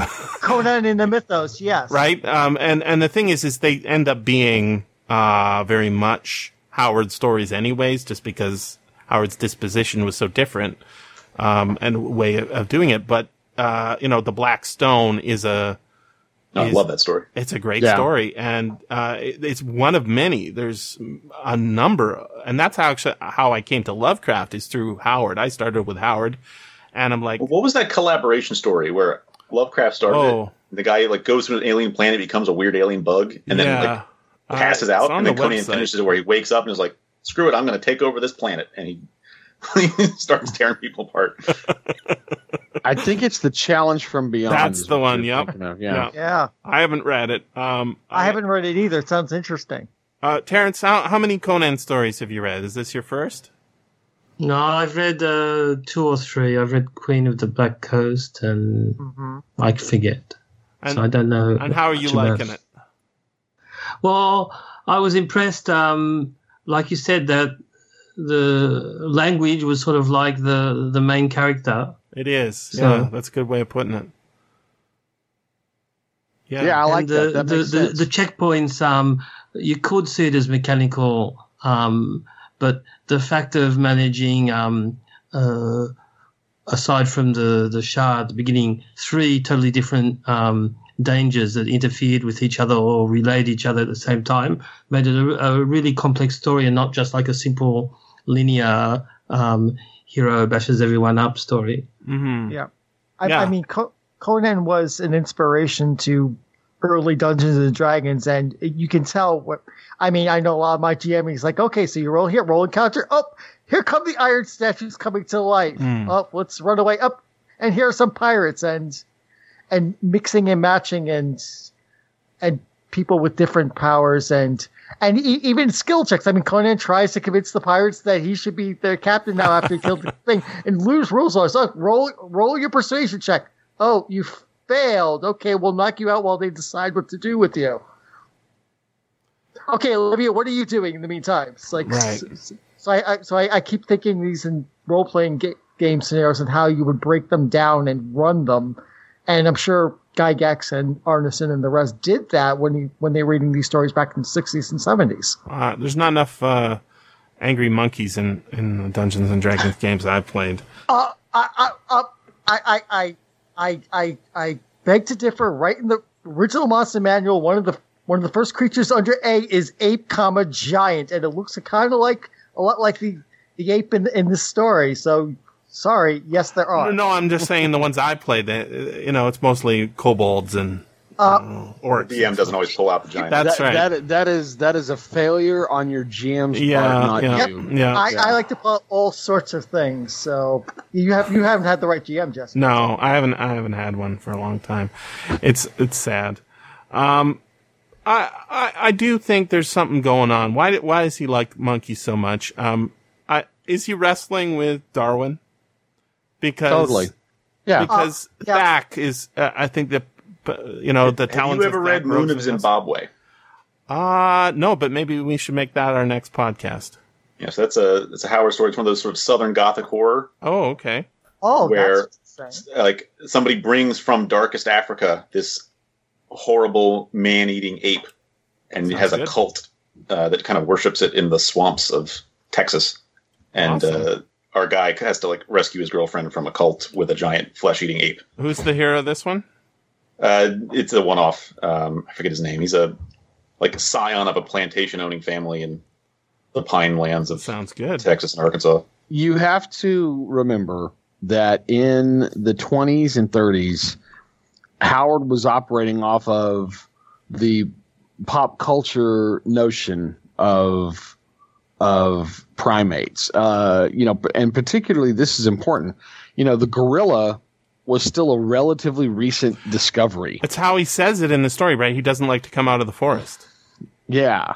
And so this whole all of his gorillas are in so many ways that sort of stereotypical stand-in for animal savagery, primal lust, rage, those base emotions.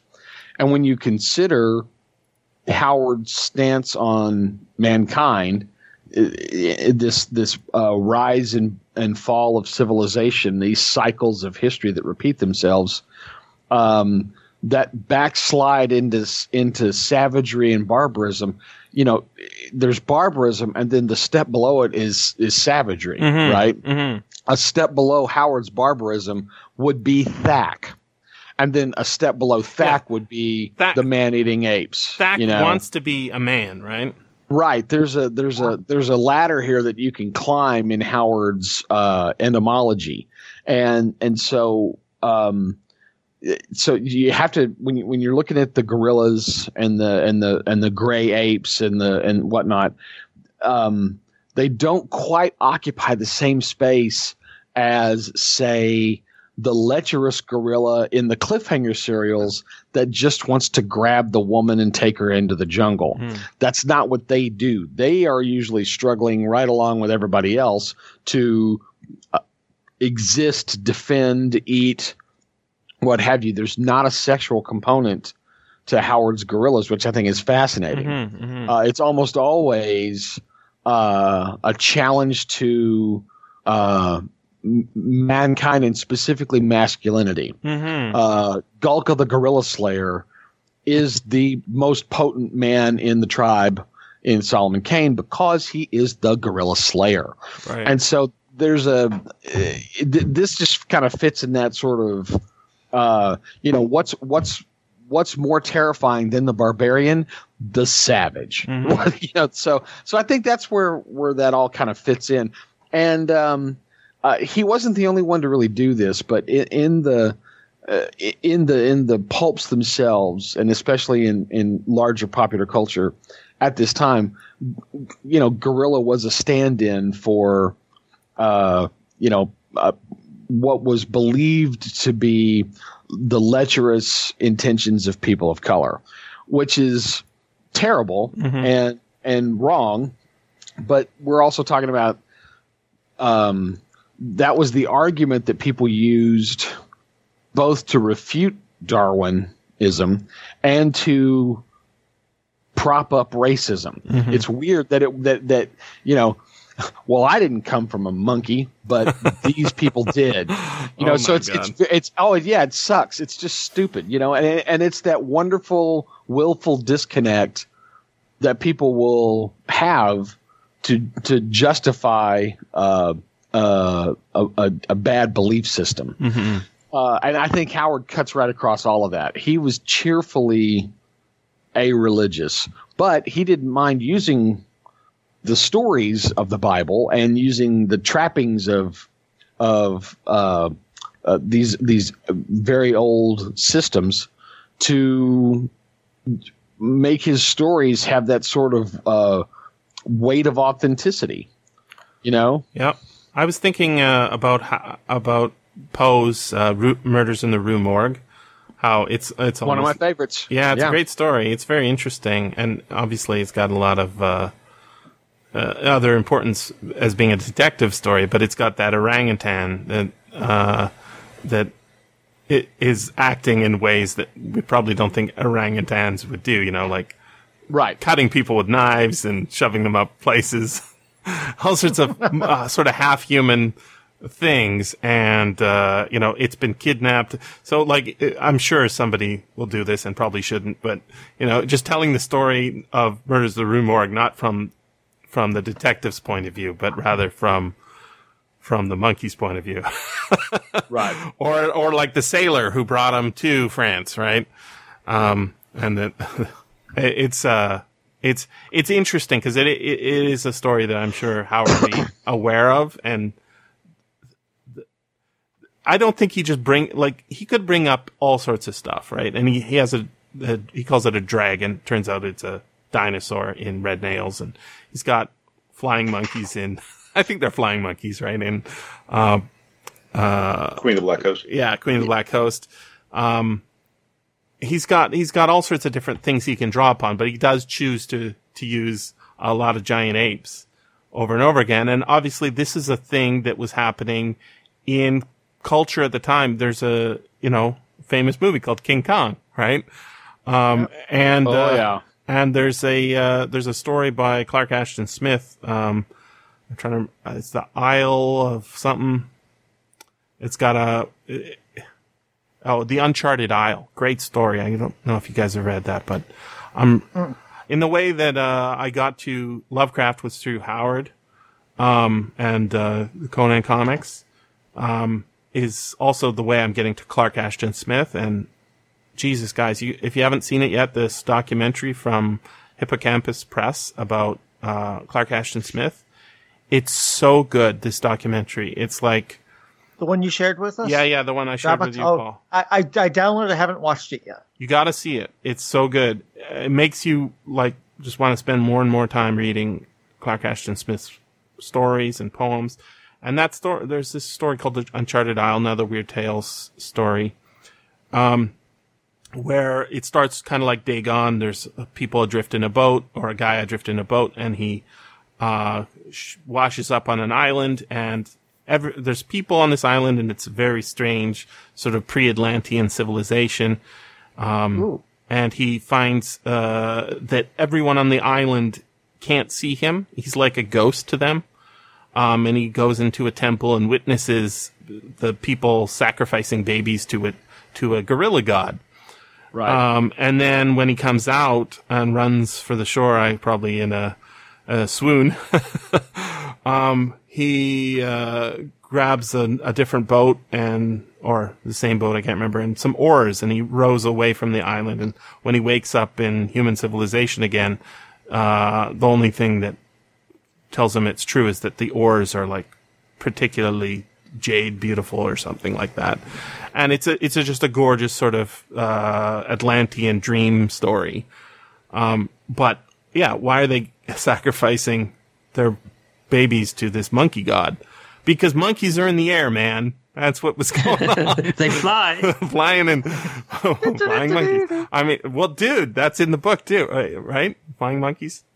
Oz, isn't that? It's from the book, isn't it? They're in popular culture. This was like a phenomenon, Mm-hmm. As soon as the hunting books started appearing in the late 1890s, gorillas. Everybody got gorillas on the brain. This is when Barnum and Bailey Circus started exhibiting Jumbo the gorilla. Uh-huh. Oh yeah, it was a phenomenon, and the fact that you could put a person in a gorilla suit and have them basically do whatever was required for the script without having to actually go get a gorilla. Right. Most people just bought that because they didn't know anyways. And so most of what people knew about gorillas in the early 20th century came from comic strips, right? Movie serials, stuff like that. And so there's a huge course correction that doesn't even really happen until the 70s, after the Planet of the Apes movies. Mm-hmm. So anytime you see a gorilla in popular culture prior to 1965, 66, you need to look at them individually. Mm-hmm. And sometimes you go, oh well, this is the sexualized gorilla libido thing, but sometimes it's not. In Howard's case, it never was, and he used gorillas in. Well, I won't say never. There may be a couple of instances, but by and large, especially in Conan, in the Costigan stories, in Solomon Kane, the apes are part of his barbarism. It's a reflection, conceit. Right? That's right. It's an animal for reflection. Yeah, yeah. That's how Olivia sees it. That's how we see it too, and how Howard was seeing it. And Howard was very big on using natural terms to describe the actions of his protagonists. There's a reason why Solomon Kane is always a wolf, because he's a hunter. Bran McMorn and El Barak are panthers, because they are fast and deadly.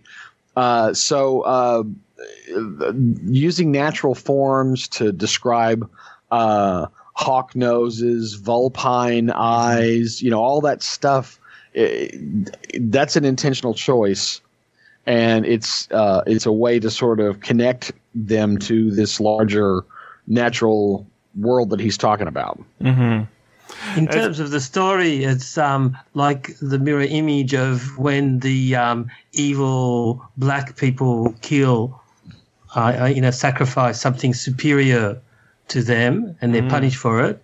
And when Conan is fighting the grey ape, it makes you think of what some people have said about the psychological basis for bullfighting, that it's the human winning out against the wild instincts that and stronger muscle too, right? Yeah, absolutely. That's interesting. It's suppleness versus strength. Conan is strong, but he wins because he's super fast and super supple. Yeah. I mean, the whole conception of Conan as this over-muscled barbarian that just hits things with strength is really, really tiresome, because if you actually read the stories and actually look at this stuff, he wins as much with dexterity, to go back to D&D again, as much as strength. And the fact that he's got his wisdom up from listening to those philosophers in the marketplace, and then saying fucking idiots, walking away. That is important. Yes, really, exactly. It's just hitting things hard is not what Conan does, and not to mention I'd like to bury that forever. He can lie in a snowbank where she needs to sleep on leaves, right, in the jungle. But that's self-control. That's not. He does feel. I think he does feel pain and cold and so on. No, but his constitution is good, right? Like he's like also the Tibetan monks who can yes. Lie in the snow and thaw out their garments one by one to prove that they master the yoga of inner heat. Wow. I think there's an interesting contrast to Lovecraft. Mm-hmm. Howard is sort of pro-nature, right? You describe your heroes as animals. Right. Like nature is.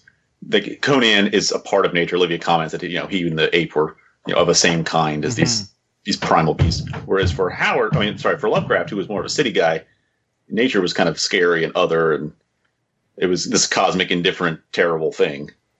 Yeah, no, he much preferred walking the city and seeing the nature with some gambrel roofs nearby. Right?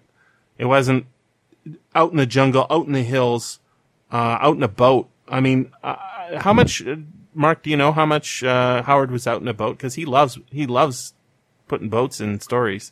Yeah, he didn't sail that I know of. It's crazy because he loves it so much. I think he would have wanted to, and I think that's why boats and ships factor in. I think he'd always wanted to travel, and talked about it. He loved being outdoors. He lived a rural existence and drove to places where there was natural beauty. He'd go hiking, he'd go camping. He went into He checked out the forts of Texas. He drove to New Mexico. They went to Carlsbad Caverns. So, there's a lot. And he went to Galveston. We know he went to Galveston and hung out at the beach and did some of that. So he might have had a chance to go on a boat at Galveston. We don't really get any writings about that. And to be fair, there's a way of kind of knowing what he had like firsthand experience in by how he writes about stuff, and he never really gets into the details of sailing. No, like he gets into the details of boxing, for example. So, but yeah, Howard was enthusiastic outdoors, and Lovecraft too was liked to travel and walk and do all of that. They were both. And in Lovecraft's case, to be fair, Lovecraft was more of the Walden variety. Yeah, the gentleman, on holiday kind of thing. But they both, it's important to remember that whatever their predilections were, they both would spend a good portion of their days indoors. In some cases 12 hours for Howard. Got to be reading because reading or typing or writing, longhand letters. Some of Lovecraft's letters are just ridiculous in their length. And of course, I always think about 10,000 letters that he wrote in his lifetime and go, boy, the things some writers will do to not have to finish a story. but they both in their way. Had a relationship with nature. In Howard's case, I think he would have preferred to go back to it. And in Lovecraft's case, he was happy to be out of it.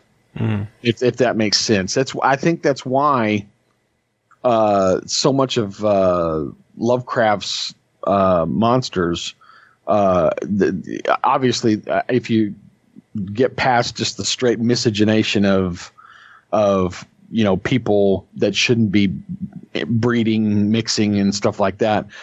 There's a reason why there's always an animal component to these things. The deep ones are fishmen.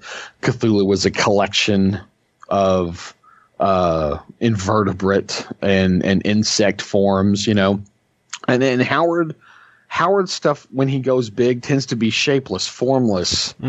Slithering shadow. Yeah, it's in fact it's otherworldly because it's not natural. In Howard's world, you never get a sense that the dragon that they run into in Red Nails is a common occurrence. More likely they're the last of their kind. It's the end of the age of megafauna and flora for the third, for the Hyborian age, in that respect. So I think that I think that the gorilla in Iron Shadows and the Moon fits that thing because he hadn't gotten to Thag yet. Rogues in the House is still coming in terms of chronologically speaking. He's still working on his monkey ideas. Yeah, he's working stuff out, and like I said, I think this fits within his overall architecture, which we know now to be kind of fringe science. A lot of his anthropological stuff has been discredited now because we have better, more accurate information. But for the purposes of creating a fictional world, go nuts. You want to do Atlantis, MU? Yeah, knock yourself out. I know. I read all the Savage Swords when I started collecting. I started probably with Conan the Barbarian. And I did I think Savage Sword is one of the greatest magazines ever printed. And one of the things that they did was, I guess it's Roy Thomas. He studied these stories so that when we get this fact that the Cossacks or Kazaki are mentioned, well, he'll do a whole series about the Kazakis, right? And then we're going to get it's promised at the end of this book, right, that we're going to get a fight with Yezdegerd or whoever his name is, Yildiz. And that's not covered in another story, right? Right. That's just the beginning and the end of this story make whole connections that is filled in by people who can capture the voice. Right. And he does that in other stories as well. I mean, in the Scarlet Citadel, he runs into somebody he used to run with on the Black Coast. Mm-hmm. And that's just Howard in using that to reinforce the idea that this guy's lived a life. Mm-hmm. His it's not as important that we know the details of the story as we know the end result of the story. I'm going to get Conan if I ever have a chance to get him, if it's the last thing I ever do. That's the important thing. We don't need to know what Conan did. We can pretty much fill in that for ourselves. I'm willing to bet it involved leaving this guy stranded somewhere without gold or a sword, without clothes. And this guy somehow survived and, fought his way back, which is what Conan does himself several times. I've said this more than once. The best thing about Conan and the reason why he's the way he is he's the least asshole in the room. He's the asshole that you can reason with as opposed to the asshole you can't reason with. Yep. He has explanations for why he's in a bad mood. Yeah. Yeah, the judge was clearly insane. I had no choice but to take his head off. He wanted me to inform on my friend. Right. What kind of morality is that? I already told him I wasn't going to do it, and then he kept asking me. I had to shut him up, Yeah. I just finished a thing on Blackgate. There's a great article series called Hither Came Conan, where everybody talks about different stories. And one of my favorites in that regard is the God in the Bowl. And so I got to talk about the God in the Bowl and talk about... That's the one with the snake. That's the one with the child of... snake god. Yeah. And that whole thing is the essay writ large that Howard was trying to get across to Lovecraft regarding, the nature of barbarism versus civilization. And all of these stories echo that right down the line. In fact, I submit that the reason why you have them in so many of the stories is because Farnsworth Wright initially rejected the God in the Bowl. Mm-hmm. And Howard had to get this stuff in there because he's trying to kind of work this out and make a point, and so that's why we have the little dig here from Olivia. They say you're barbarians, and he says, "Well, we don't sell our children." Mm-hmm. You have to have that, and that carries through it, especially in the first 11 Conan stories, right up to Rogues in the House, which is, I think, the kind of final. Real thrust of that, because the next phase of the Conan stuff, Howard's got a different concern. Hello. Well, we're getting close to the end here because Paul needs to leave. Anybody got any closing thoughts here? So have you read the Dark Horse comics that come before and after this in the series? I looked at, I guess, issue 21. I read these years ago, I think. I had to go to the comic book store and buy, some of my comics are hard to find, I guess. Kozaki, you included that one with the ones you showed. That was pretty good.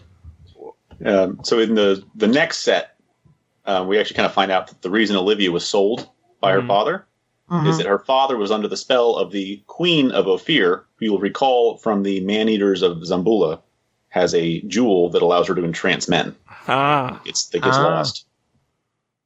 Well, they work that in together. That's undercutting the idea that civilized people go around selling their children, whereas it does soften that. Yeah, it does soften that through line a little. But that's also not Howard, right? That's just Dark Horse. That's Dark Horse. Yeah, I don't know. I'm kind of worried that they're going to run it into the ground. And there is this company, I want to call them A-Blaze, but I don't think that's that are doing adaptations of of they're translating French adaptations. Apparently, the French comic market is huge. Can anybody speak to this? Anybody live in France? Well, it is, but they have been slapped with a cease and desist. So I don't think that those are going to actually come out. Well, fuck that. I'm going to make it happen. I'll fight that monkey god. Do you hang out in the French comic book stores, or how does it work in there, Terrence? No, I don't hang out in the French comic stores. I've been my whole physical life has been destroyed by Amazon. So I bought the French version of Iron Shadows in the Moonlight, and it's pretty faithful. Oh, good. That's the one that is getting translated, and you've seen it. How's the art? Because I was looking at it and it looked okay. It was a bit different than normal standard North American stuff. Seems more spare, more simple, and I think there's a funny ending.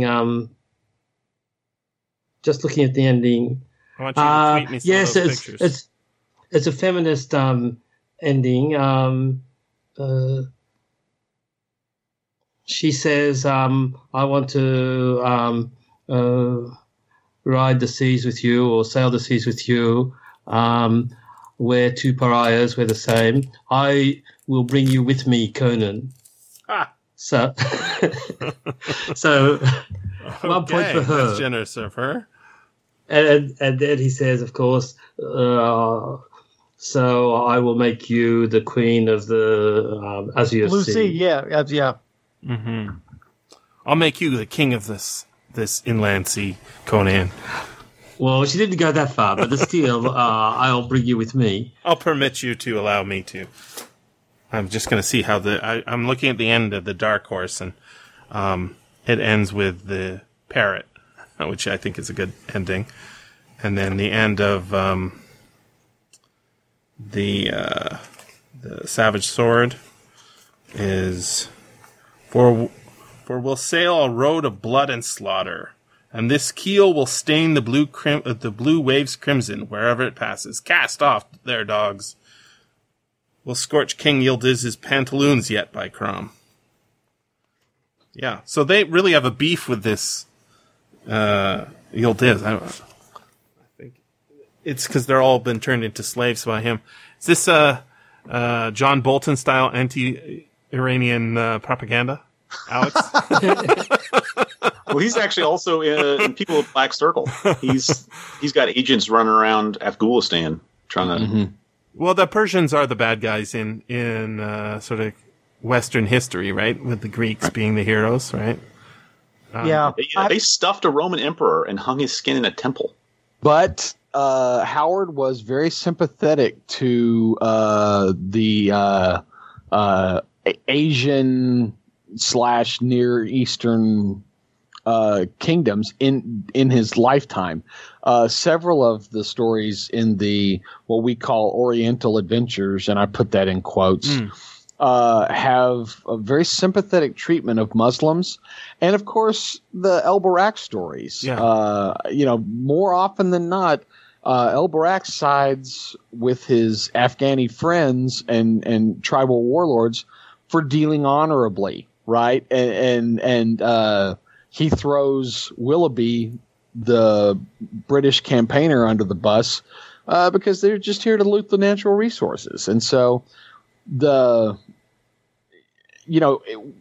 I think with regard, I don't know that there's a political agenda here in Conan so much as it's just his thesis of every man has the capacity to be a shithead.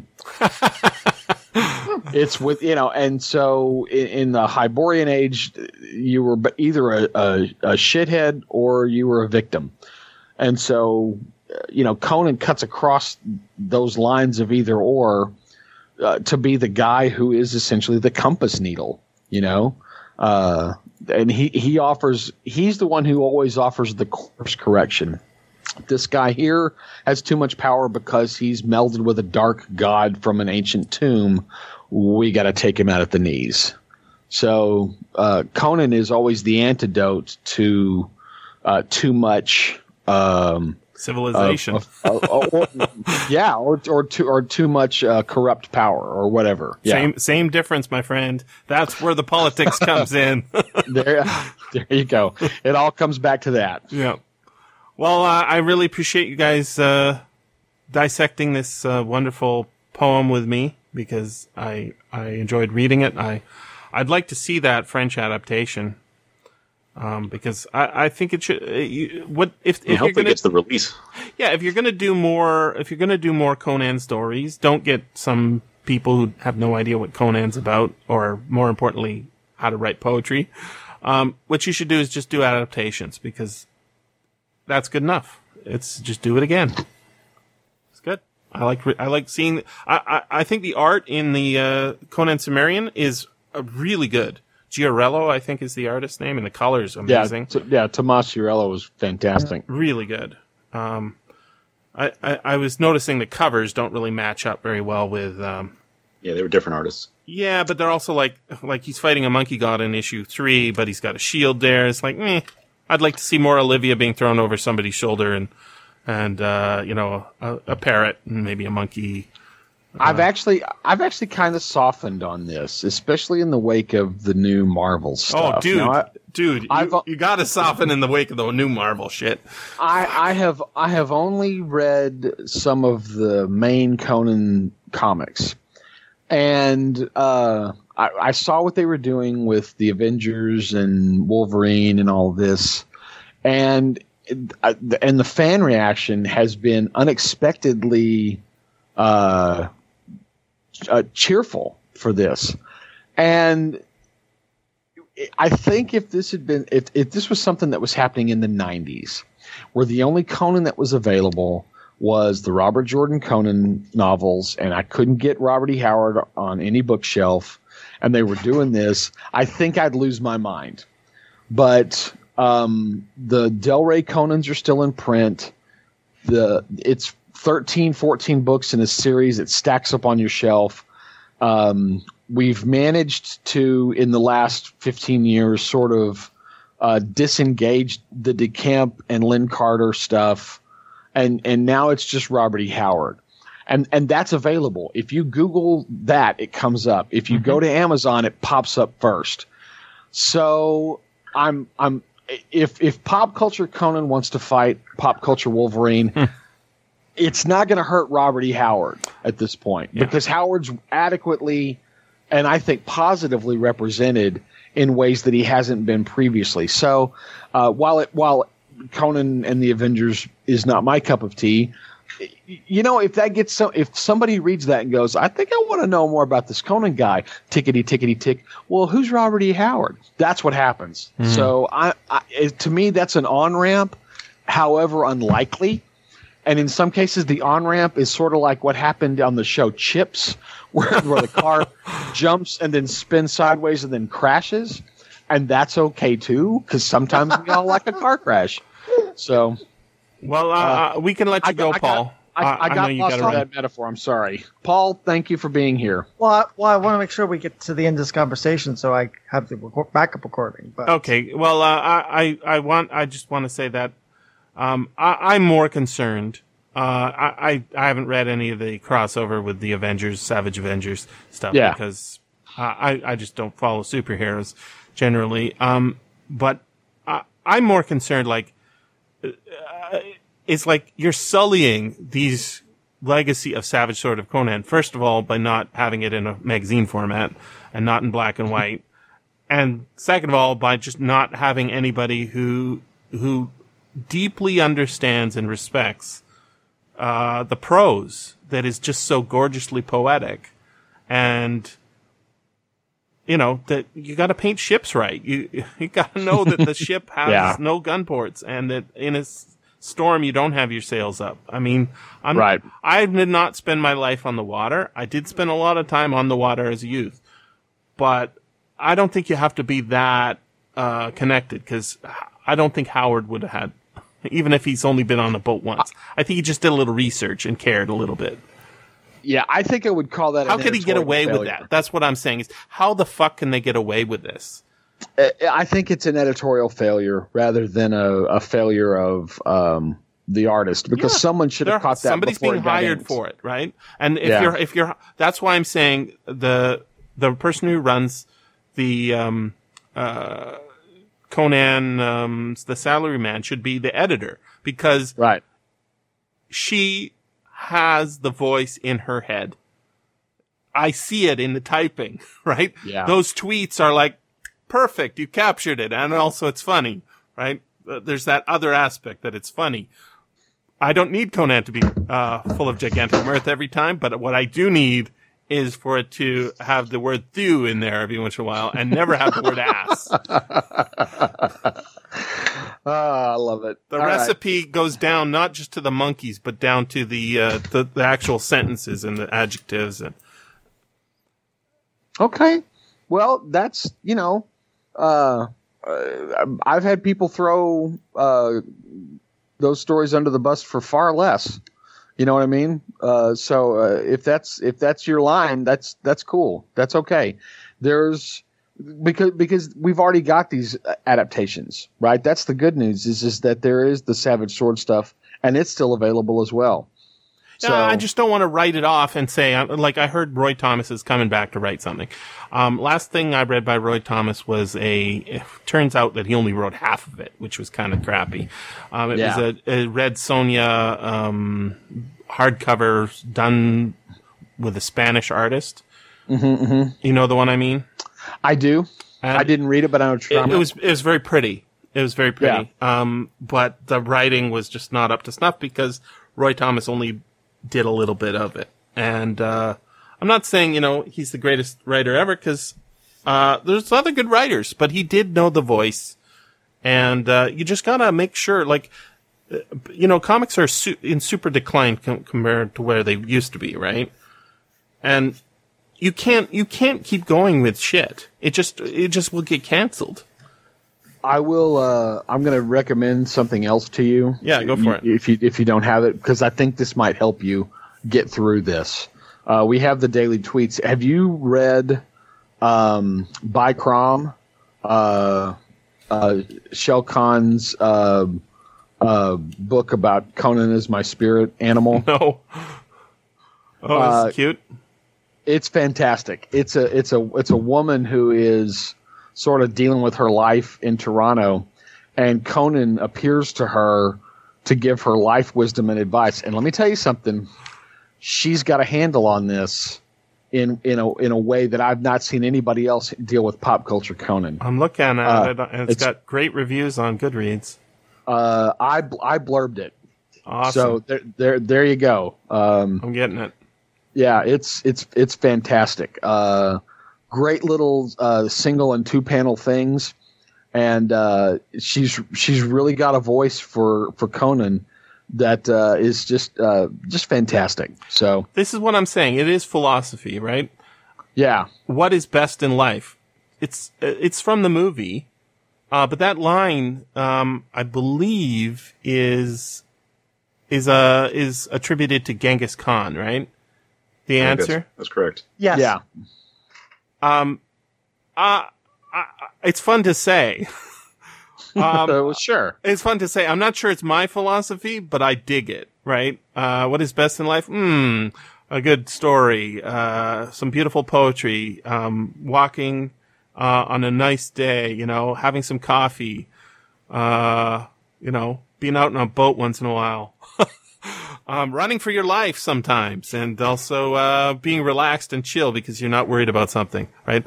It's not as concise as the wind in your hair and your enemies fleeing before you, and the lamentations of the women. Sure. But I don't mind women lamenting every once in a while because we got to exercise our emotions. So he really is a some sort of pulp magazine philosopher. In the same way that I think of Philip K. Dick as a paperback philosopher, like that really is what he is. He's writing philosophical fiction, and there's jokes in there. And And yeah, he doesn't care about science in the same way that Howard doesn't care about geography, right? Yeah. And they do care. They just don't care so much that they're trying to make historical fiction. Right. Or whatever. It's about ways of living and exploring ideas. And it's amazing what these weird guys, spread across the United States get up to when they're not in university and just thinking these thoughts through with each other by letter and on their own and reading other magazines. And I'm astounded. And everybody should be lucky enough to have access to it. This has been the SFF Audio Podcast. Please join us at www.sffaudio.com.